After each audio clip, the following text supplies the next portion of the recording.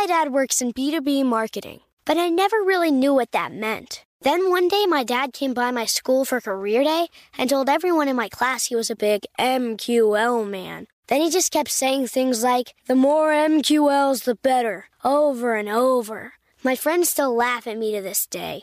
I think it means marketing qualified lead. One thing's for sure, I'll be known as the MQL man's kid for the rest of my days. Why couldn't you just be a fireman or a lawyer? Why? You ruined my life, Dad. Not everyone gets B2B, but LinkedIn has the people who do. And with ads on LinkedIn, you'll be able to reach people based on job title, industry, likelihood to buy, and more. Start converting your B2B audience into high-quality leads today. We'll even give you a $100 credit on your next ad campaign. Go to linkedin.com/customer to claim your credit. That's linkedin.com/customer. Terms and conditions apply. LinkedIn, the place to be, to be. Welcome to Before Breakfast, a production of iHeartRadio. Good morning. This is Laura. Welcome to the Before Breakfast podcast.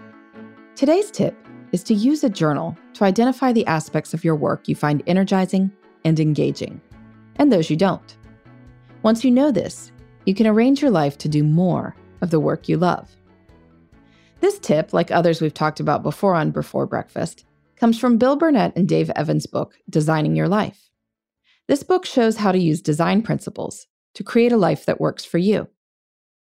Longtime listeners know that I am a big believer in tracking your time.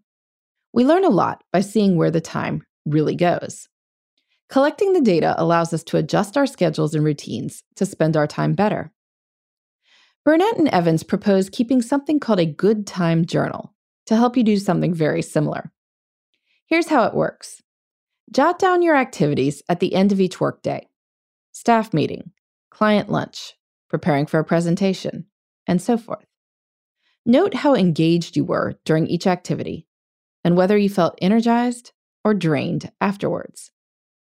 If you're tracking your time on a spreadsheet, as I do, you could create an additional column for engagement level and energy level. Or next to the activity, just write H, M, or L to signify if your engagement was high, moderate, or low. And then energy can get a plus or minus, kind of like a battery going up or down. Burnett and Evans propose keeping a good time journal for at least 3 weeks and reviewing your journal and reflecting on what you learn at the end of each week. When were you engaged or in a state of flow? What activities left you energized and which left you drained? What patterns do you see? What you learn may surprise you. Burnett and Evans describe an engineer who was bored and restless in his job. His good time journal revealed that he actually loved engineering. He just didn't thrive on the interpersonal interactions that came with it, like writing proposals for new work or negotiating fees. When you know this about yourself, you can figure out ways to minimize or contain the draining work, or even how to swap it with a colleague who loves whatever you don't. As you look at your own good time journal, if you're having trouble identifying patterns in your engagement and energy, Burnett and Evans suggest using the AEIOU framework, developed by Dave Patnaik. As you examine your journal, consider these factors. The activities, that's A. What were you doing? What was your role? The environments, that's E. Where were you? How did you feel in this place?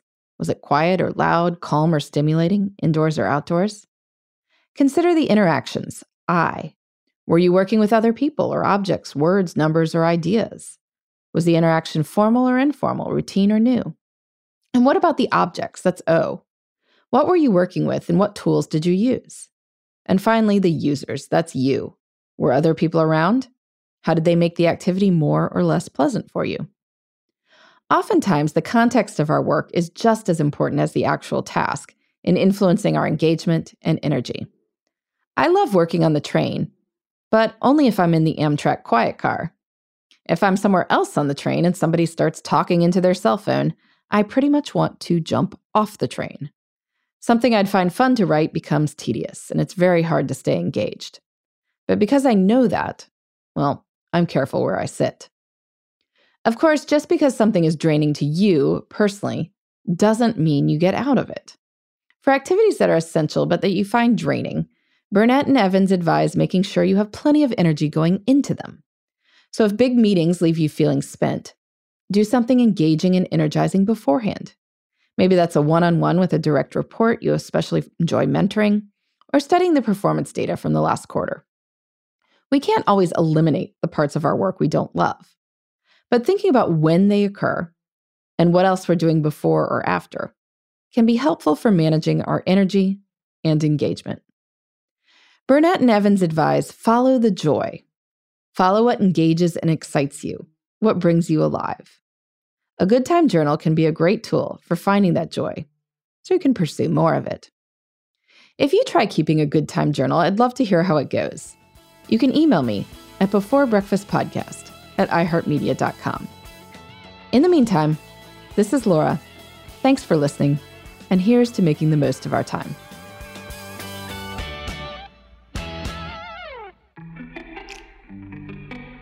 Hey everybody, I'd love to hear from you. You can send me your tips, your questions, or anything else. Just connect with me on Twitter, Facebook, and Instagram at Before Breakfast Pod. That's BE4, then breakfast, POD. You can also shoot me an email at beforebreakfastpodcast@iheartmedia.com. That Before Breakfast is spelled out with all the letters. Thanks so much. I look forward to staying in touch.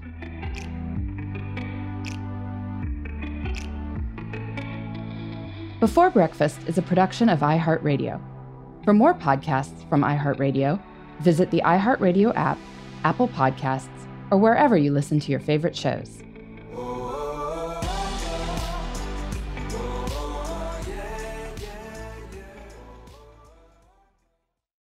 Hey listeners, I know you love mornings.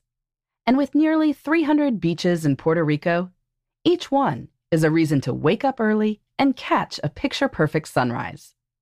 Puerto Rico has nearly 300 miles of coastline, and the island's diverse geography offers everything from secluded coves with white sand and crystalline water to stunning black sand beaches and beaches perfect for water sports. No passport required for U.S. citizens and permanent residents. Learn more and plan your trip at discoverpuertorico.com.